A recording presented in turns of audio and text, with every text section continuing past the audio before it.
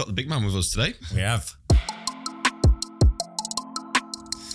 Welcome, Rob Cavill, MD of Spectrum. What we call it? Spectrum Workplace Technology, Spectrum Group. Spectrum. Just simple. Just overcomplicated things, aren't they? Yeah, that's fine. Well, welcome to the podcast again. Thank you. So we've had orders for each of us to bring a subject or a news article or something to the table, literally this morning. So yeah, I'm eagerly awaiting to hear what you guys have brought. I have got one, yeah. I've done some research. I've got facts to back it up. Oh wow. So who wants to go first? Should we start with Definitely Mr. Cavill? Yeah, definitely. Right. Okay. So I only received an invitation to this yesterday. So I had a quick look last night on LinkedIn to try and source something. Have you heard of Mike Winnett? Mike who? Winnett. No. No. Oh, Can't say I've. He'll be devastated if he watches. Wellesley will know him. He is quite popular on LinkedIn. Okay. A bit disruptive in the way he just says his truth. And I agree with 99% of what he says. Because I like his approach. So, he says, before you hit this post on LinkedIn, ask yourself, has this been said before? If you share the same as everyone else, you're just going to blend in. Same structure, same regurgitated insight, same tone, same style, same story, and you'll see limited results. So, share stories from your own personal and professional experience. Delve into what's working for you in your business right now. Be bold in your opinions and strong in industry update posts. Speak in your actual tone and don't hold back. And stop repeating what you see on your timeline. Be original, like me. So I, for some time, have wrestled, not literally, but wrestled figuratively with backs about how to come across on LinkedIn and be natural. And when I watched the Steve McDermott podcast a month or so ago, that was about public speaking, so not necessarily about what you post on social media, but still the same gist of what Mike was saying on that post, which is be yourself a bit more. And I worry about that because me being myself might not be as, not that I'm unprofessional or not corporate-y or horrible or anything, but if I was just to be normal and myself, there's always a danger that it offends or isn't quite in line with the corporate approach that we probably forced upon ourselves. And so even getting ready for this podcast, where I'm thinking, be myself. I'm wearing a shirt, which is unusual. So I'm already breaking my own rule. And then Bax is telling me how to sit so that I'm no more than 8 inches from the mic. And then it all feels a bit rigid. And then I'm going against everything that I've just read and learned. So I like the idea of being myself, but I'm afraid of it. So that's what I read with interest and thought that resonates a little bit with me. So what's your question to the group? Is it? Do I need to ask? Do we agree or well? Yeah, do you agree? Do we agree? What do you think, Steve, on that point about being yourself? Because I know you also have had some recent hesitation or reservations around the support of the marketing team with your LinkedIn persona. Yeah, I definitely struggle with it. I think it helps that we work for a smaller, non-corporate company, because I think if you're working for a big organisation that's got brand guidelines and everything else, there's always that. Well, if I say something that goes against the brand guidelines, I'm going to get hauled in front of the marketing director. So I think that helps, and I think there's also this kind of cancel culture, which is always in the back of my mind, that if I say the wrong thing or perceive to be say the wrong thing, then I'm just going to get cancelled on social media, and I just can't be doing with the stress of that, to be honest. So whenever I do post on LinkedIn, I spend like 5 minutes reading it, rereading it, ring my wife, can I post this? Just bloody post it. And then when you do post, I'll spot it. It'll say edited because you've been back to it because you're nervous about what you wrote. So constantly, it's a constant battle. And I think I agree with you. You need to be yourself. I definitely need to be myself more on LinkedIn, and I'm not yet. If I'm honest, I'm still putting a bit of a facade up. Yeah, and we have to decide whether that's the right way to be. I'm tentatively easing myself into trying to be a bit more myself. So when I see stuff I like it, or I comment, And it could be completely unrelated. In most cases, it is unrelated to anything that we do or that I do. I saw some stuff yesterday around some cool architecture. I saw that and I loved it. It was brilliant. Where they do the glass on a destroyed building or a rundown building, and they just repair it with glass essentially. Yeah. But I like stuff like that. And I like design and architecture and creative stuff. A lot of the other stuff I like is around AI and stuff but it's mostly creative and advertising and stuff like that, which turns out interests me. But not to put you under pressure, sorry. No, that's right. But I think if you take the shackles off and behave in that way, I think other people below you will as well. Yeah. My worry is saying what I really think to some other stuff. So I can be positive about stuff and then neutral about stuff I don't like. But I'm so tempted to be negative about the stuff I don't like. So I'll see some BS post and it'll be, we had a great day in health and safety training today, and there's a photo of a group of people training. Who cares? And I feel like writing, who cares? And that's critical, because we probably photograph that kind of thing when we're downstairs in the event space and they're all doing marshmallow training or whatever.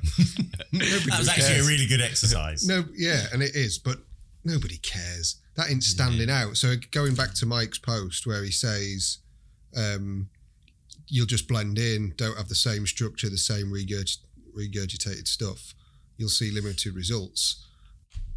But great training. Well, it wasn't great because it was boring, probably. And genuinely nobody cares. Yeah. But see, I'm going to go on a limb here, and I find it difficult to be myself on there because of my role. What I don't want to do is alienate potential clients. But actually picking up on your point, Rob, where I would challenge that is I get the whole, look, I've got a certificate, pat on the back. Really, I don't give a monkey's. It's whatever.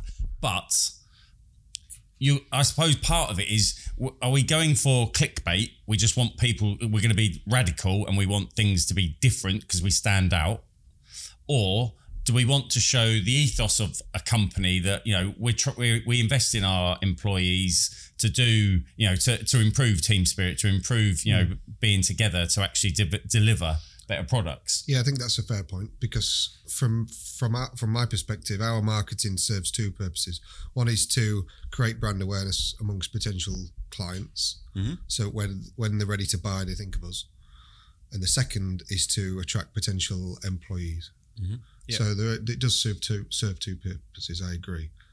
Whether a prospective employee looks at Spectrum and sees our podcasts, the more fun stuff we do, and the employee engagement bits we do, they probably like that. Whether or not they would think, oh, great, they do health and safety training there. Because it's like a given, and it's that kind of post where I'm thinking, that is boring.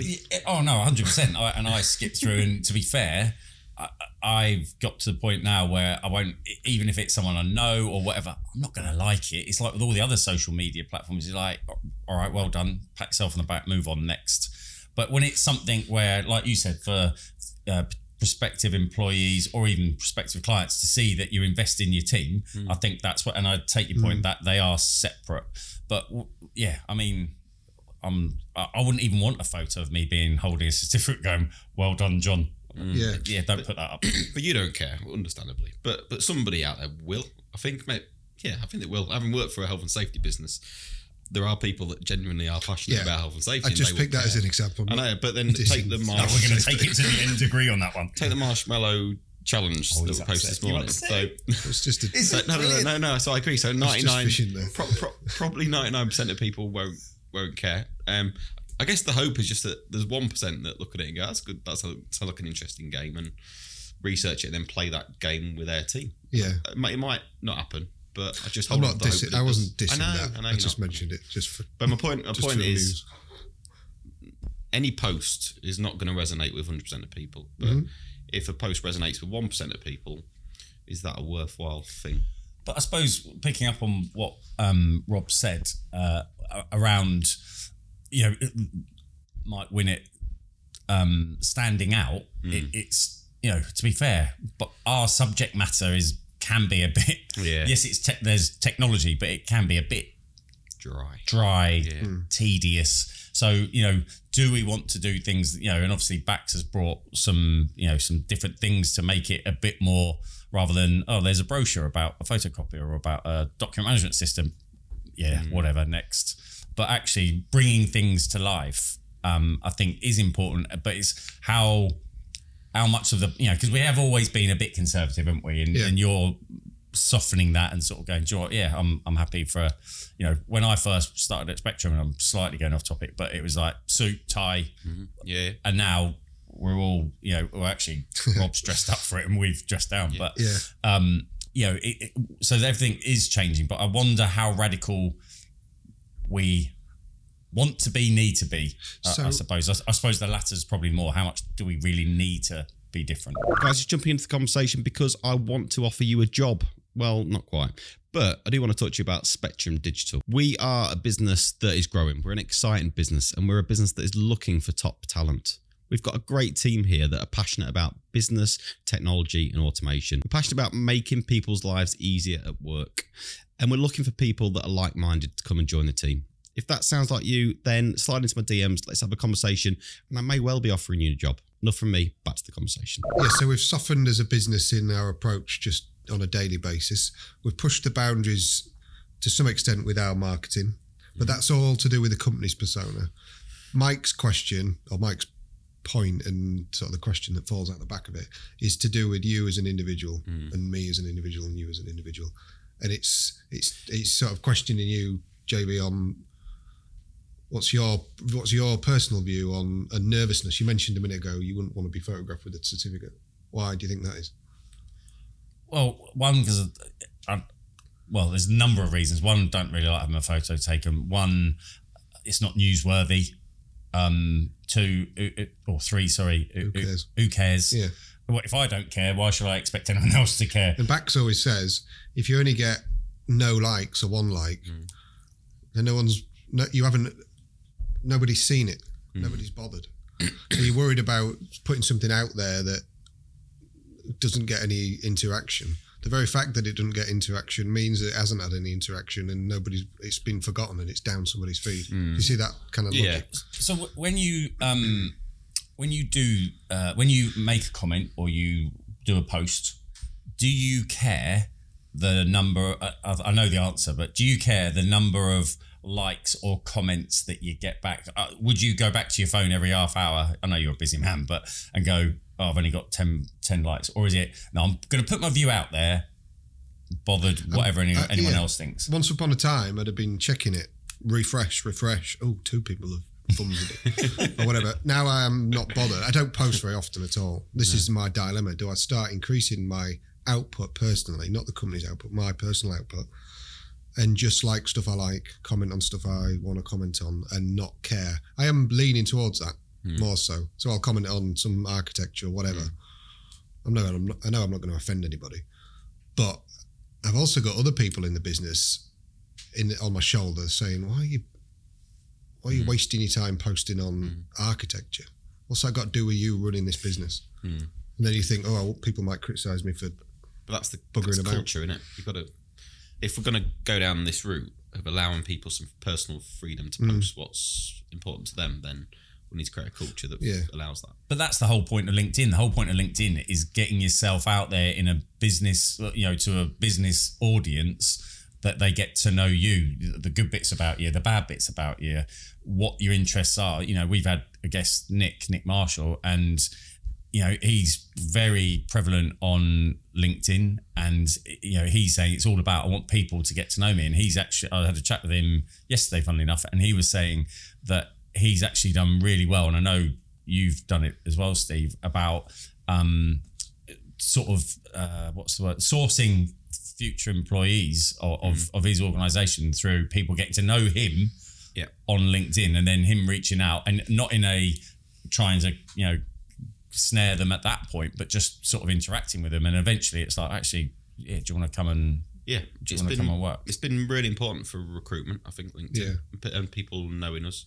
But also, even when I don't approach people through LinkedIn and bring them in through that channel, when they sit down at interview, 9 times out of 10 at the minute, the first thing they say is, "Oh, I like the podcast, by the way." And people are obviously investing time to watch those, learn about us as a company, and thinking, is this the sort of place that I want to work? Yeah. My biggest challenge is trying to stop myself from posting when I don't like stuff. Taking the handbrake off. And just saying, you're talking or whatever.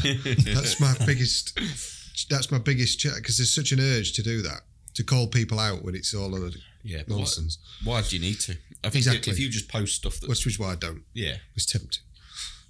But some people think that what I'll say will be a load of crap, which is fine, but I think it's easier, it's human nature to be critical than be positive. But I think ultimately where I've ended up is be neutral on stuff you disagree with and ignore it, and just post for the good. Yeah. And be authentic when you do post. And be authentic on the good stuff. At the minute. Yeah. How?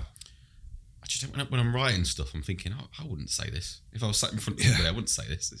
I'm just writing, it's just a bit boring, if I'm honest. And I need to bring my personality out a bit more and be more authentic when I post it. Okay. I don't know if the mic's picked me up, but I've been gagging to stop jumping. So I think authenticity is overrated, and actually people go on and on about being authentic on social media, but they're not even really authentic in real life. None of us is. We all put on a persona, right? And on social media, you have to create a heightened version of that persona to stand out even more, because you're just a little picture on a screen. I think, although you're right, who cares? It's also important to remember, just like if you start going to the gym or whatever, you can't just go in and be like benching like 300. Like, you have to work your way up. So the who cares content is a nice little entry stepping stone to just become comfortable and develop the muscle of actually posting, to start to learn and go, well, actually, that is a bit boring. And also, who cares in real life? Because let's be honest, like, when most of the time if we're having a conversation with someone, 90% of the time they're talking, we're just thinking, I wish he'd stop talking so I can start talking.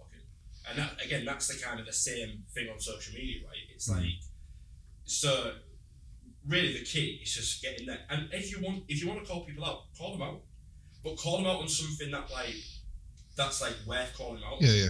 You know, because again, in real life, you would call someone out if you didn't agree with them, right? Yeah. You know, if you was at a networking event, even if with potential clients and they said something about, I don't know, let's say it's a car that you think is a crap car, then you say, it's not really a good car, this car's better. So again, it's the same sort of thing. You just gotta do it, mate. And now you're gonna have a stack of content off the back of this podcast to post out onto your socials, little 30-second and 60-second That makes me even more nervous though. Posting stuff with me on it and sharing feels narcissistic. I'd far rather be resharing stuff with you guys on it and commenting on stuff sort of behind the scenes a little bit. But not, hey, look at me, look at this podcast, it's mega interesting, because aren't I interesting? But you are. No, I don't agree. Nobody agrees.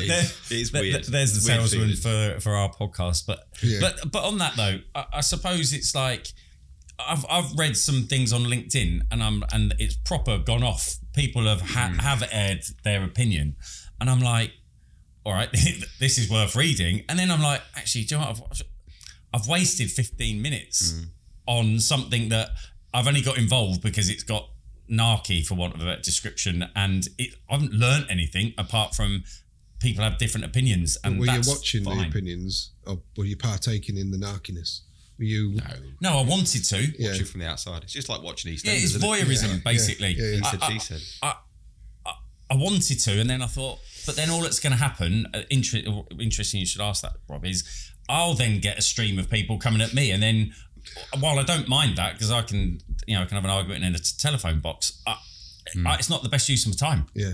And then I worry about being in sales. If people read a thread about that, they'd be like, because we worry about the minority of people that might disagree, but you might also win sales because people think, yeah, he's a good guy. I agree, he's my kind of guy. I'll buy him. Possibly. Yeah, but is that a Britishness? Yeah, it could be. Is that a British thing where we are kind of like, we're a bit, because there's other nationalities where they don't care. They're just, we'll have it. Let's have it off. Let's just argue. Britishness. Yeah. My first job, I was told, first day, wear a black suit, black shoes, clean shaven, do your hair, You're an undertaker. speaking a clear accent, BBC accent. No, I was management consultancy company, and they were like, you can't vary from these because you might alienate somebody if you've got some stuff. I think, but if you were like that now, you'd be alienating more people, wouldn't you? I agree. That's how it's shifted. I agree. I think we agree. Well, I think I'm concluding the whole thing's fake. As Bax said, just be yourself. Yeah, Post. it's still fake. Because I wouldn't normally comment on a health and safety meeting. So So what are you going to do differently? Well, I need to wrap this up. So Okay. what are you going to do differently or not? Well, Bax's advice, I think, is try and form the habit of being more active. Yeah. Like you would when you start out going to the gym. So become more active and try and push the boundaries out a little with being more realistic. Being more myself. Good. I like that. All right. Yeah. I'm going to wrap up on that one. So, JV, what's your topic for discussion? It's quite a good format, this. I think it's better that it was a surprise. Yeah. I don't know how mine's going to go down now. Might run out of time. Have we stopped that one? Yeah. All right. Oh, we're still filming, aren't we? Yeah, we're still going. Yeah. Yeah. We're just waiting. Well, that's why I was pulling my phone up. Go on. What's yours? So mine's pretty. After that first subject, I'm now wishing I'd maybe gone a different route. Me too. That's why I put you next.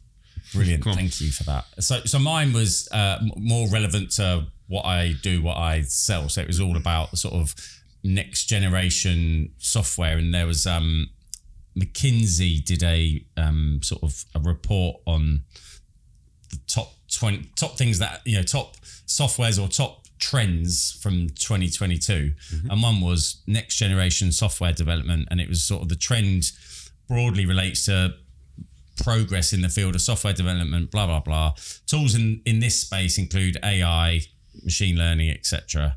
And it was around just people, and this is going to be a really torrid subject for Rob, but it was around the difference between people doing microservices and people going for the sort of big bang all in one place. So I don't think we need to spend too long on this now, actually, after Rob's brilliant subject. But it was more around we fit into that microservice piece, and it's kind of how getting people to understand, low code, no code, all those sorts of things, that the way it's moving. We sort of talked about Chat GPT as well. All these sort of emerging softwares that are going to transform business lives just generally. So as an example, I went to see a client and he said, "Oh, have you heard about Chat GPT?" I said, "Oh, funny that. Yeah, I have." And we got some of the clever guys downstairs are working in certain areas using Chat GPT. And then suddenly he said, "Oh, do you know what? I've been using it to check all the code that I write." And he said, "It saved me so much time." And he was like, but he then went on to say, actually, it, down the line, it's going to be able to write it, but it's a bit scary where it could end up.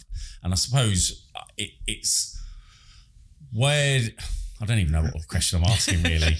It's the evolution of the way technology is going, how we're as a business going to have to keep up, because, as we said earlier, we help lots of people with some really mundane things, but actually going forward, the way technology is evolving, it'd be really good to be sort of not at the forefront, but at the cutting edge of being able to help clients with other things other than taking paper out of the equation or saving time or whatever. And for me, it's more around the whole.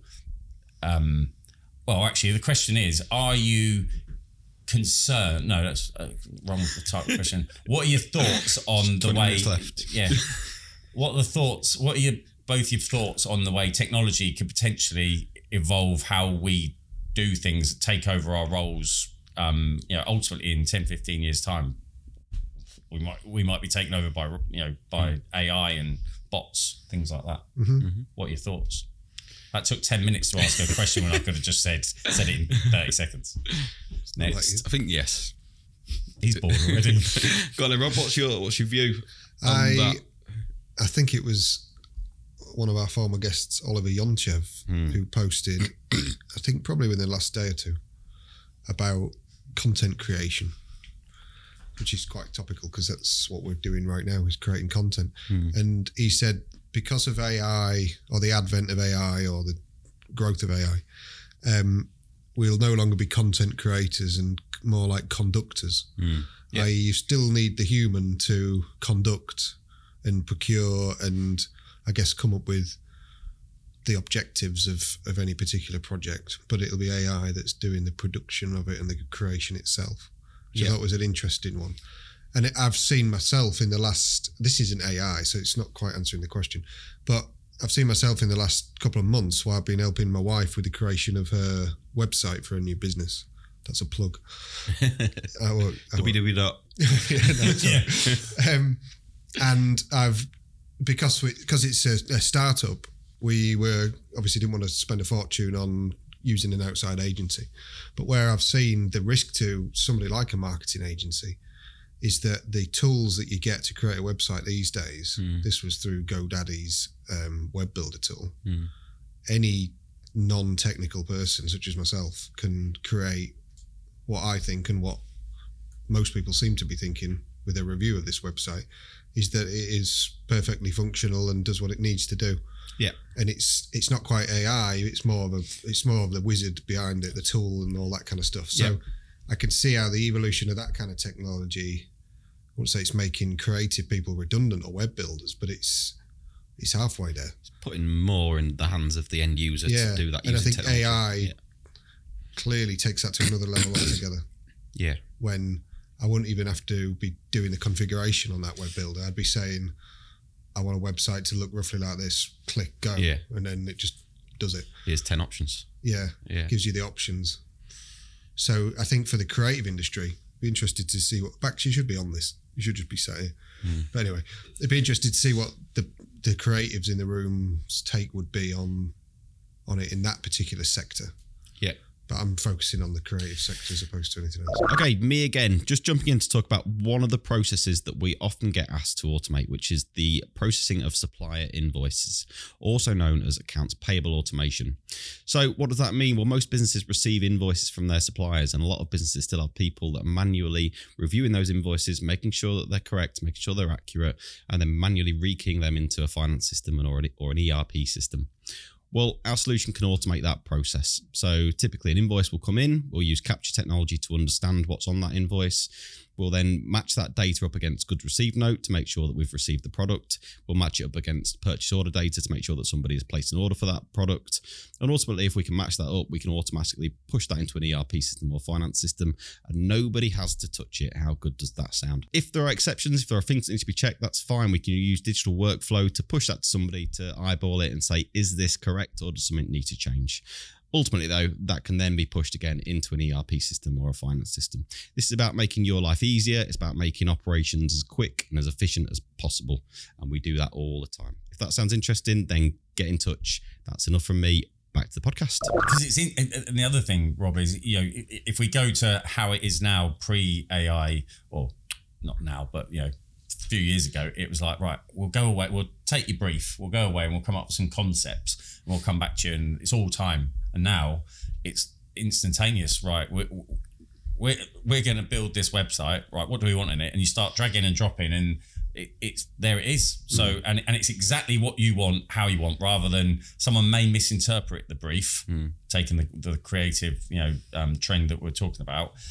Come back, they've wasted your time, their time, rather than you over the dinner table going, right, well, we'll just do this, and this. Bingo, that's what we wanted. Yeah, it's going to come down to how people can get the best out of technology. That's going to be the differentiator, I think. I mean, if you look at what we do at the minute, we're predominantly a value-added reseller of software. So we take other people's software largely and we bring that together into end-to-end solutions.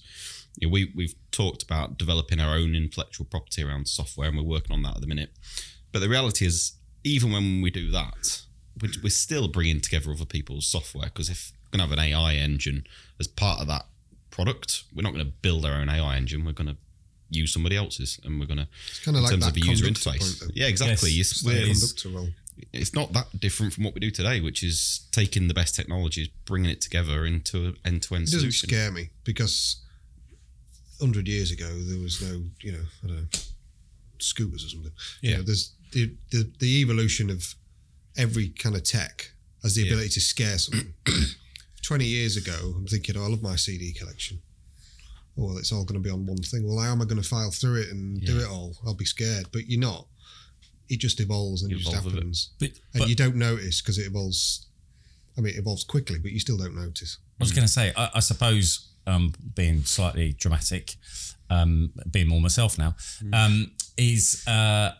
but does it not scare you in the fact that how quickly it's evolving, that it could get to the, to the dark side, if you will? Certain things could take over. So if we were to, bring in, I don't know, AI or whatever to do something within his business, within a couple of years, it might have learnt enough that it starts doing things that film, isn't it? That Will Smith iRobot, I think, where they take over. Yeah.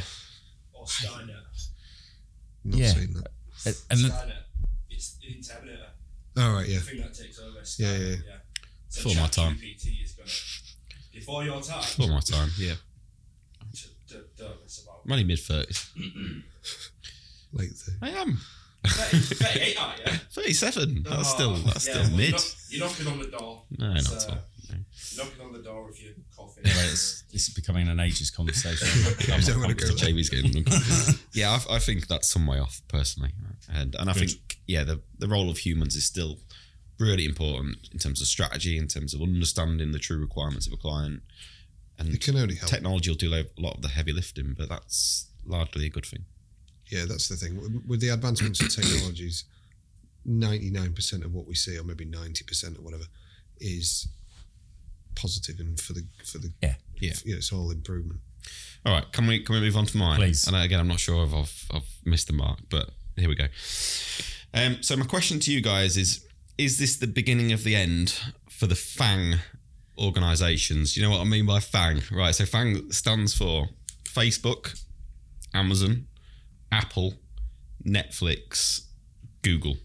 So they're the big tech companies Fang. that made up the vast majority of the wealth of Netflix, you say? Netflix. Google.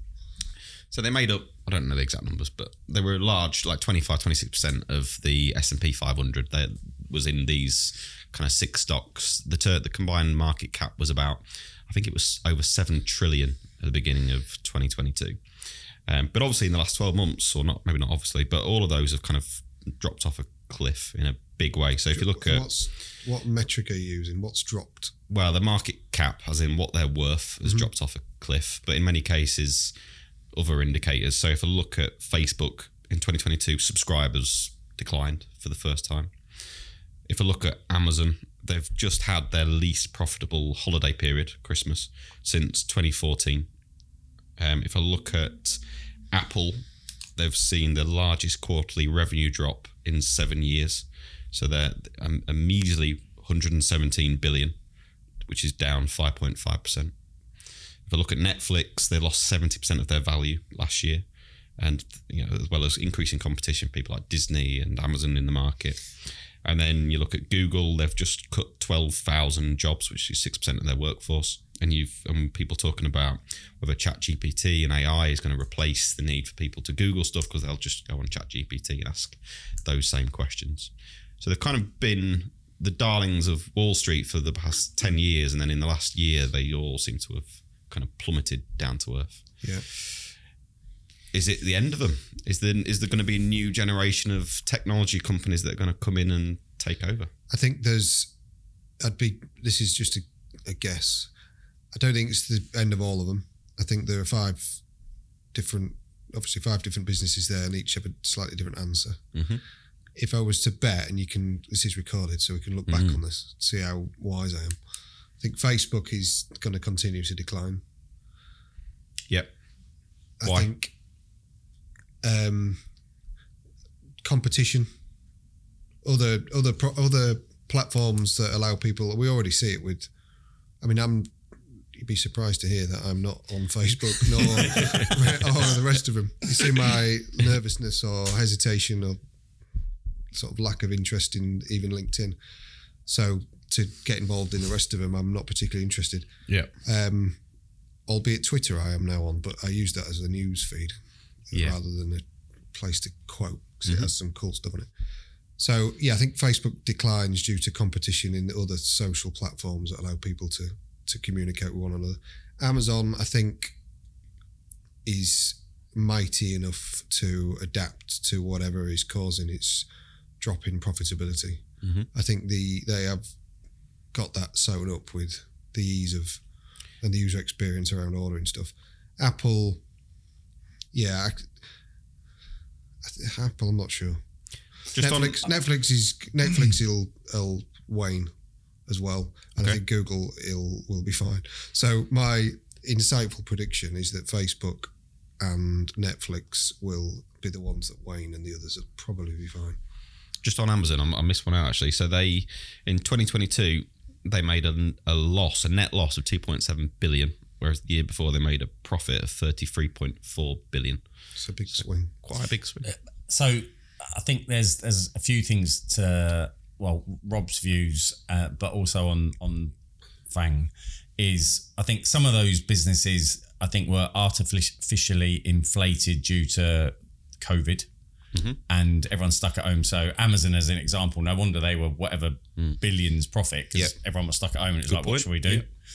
I think I'm not a fan of Facebook. I am on Facebook, but just the trash that comes on there, either by friends or people that I haven't seen in donkeys, and I'm like, wow, okay, I'm better off not commenting any further.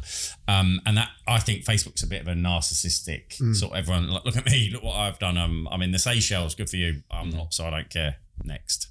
But I think I actually agree with you on Netflix, because I think they've realised their model, and they're now trying to change it, is that when you share your subscription, so my mum's got one of my slots, the dog's got one, obviously not, but share it out. That's not a great business model, is it?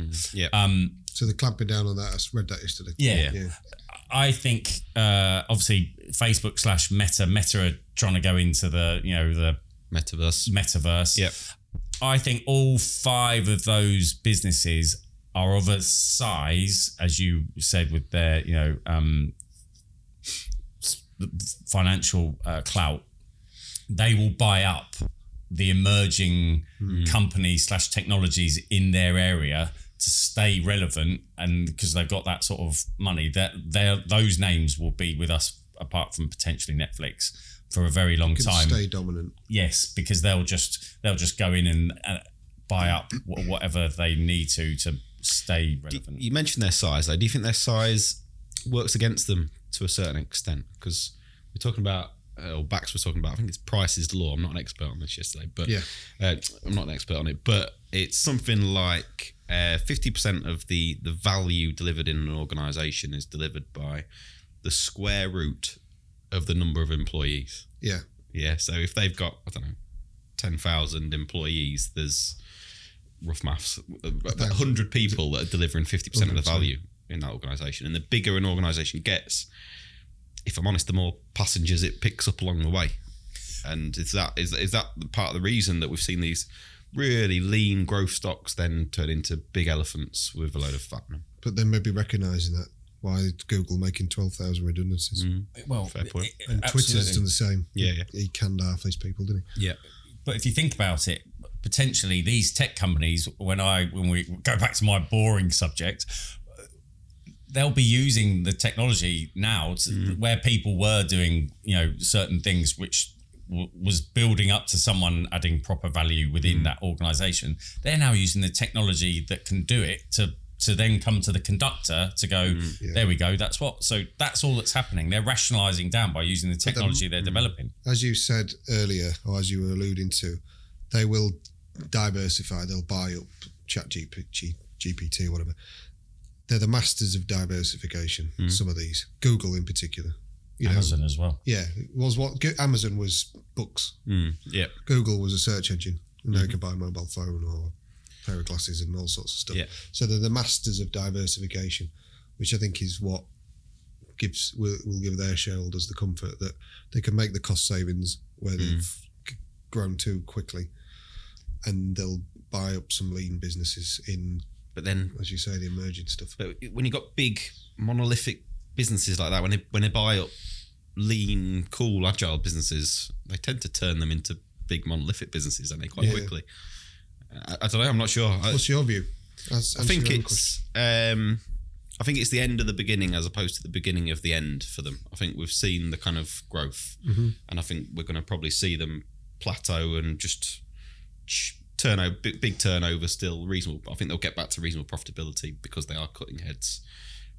But I think eventually, probably not in the next 3 years, but probably in the next 5 to 10, I think you will see competitors come in and disrupt the markets and change them.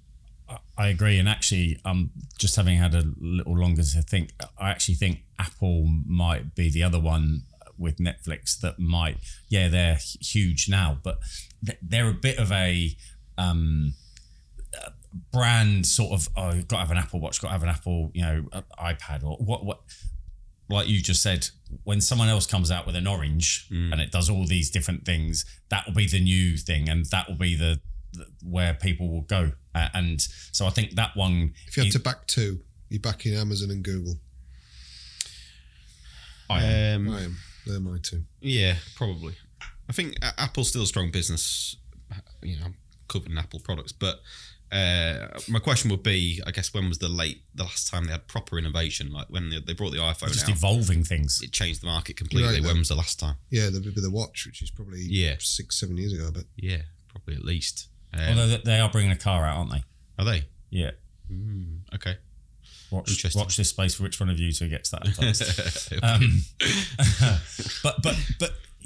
But they're going into. I was thinking earlier. It's not one of those, because actually it's not one of those five, but it's Tesla. I think down the line, Tesla will become the Ford Focus of EVs, and I'm not sure whether you're right. That's his aim, but I think that's the sort of market he's not trying to put. Yeah, there's some real top end ones, but in the main, he's just trying to put volume out there, and it's not necessarily it's going to have the finish of a Ford Focus rather than some of the other brands will. But even that market is right for somebody else to come in, isn't it? Because Elon's off doing Twitter and focusing on batteries and rockets, and he's distracted, and somebody else could easily come in the market and go, actually, it's going to take it in a different direction. Yeah. All right. I think that's been a really good chat. Thank you for joining us, Rob, and we'll see you next time. Enjoyed it. Thank Cheers. you.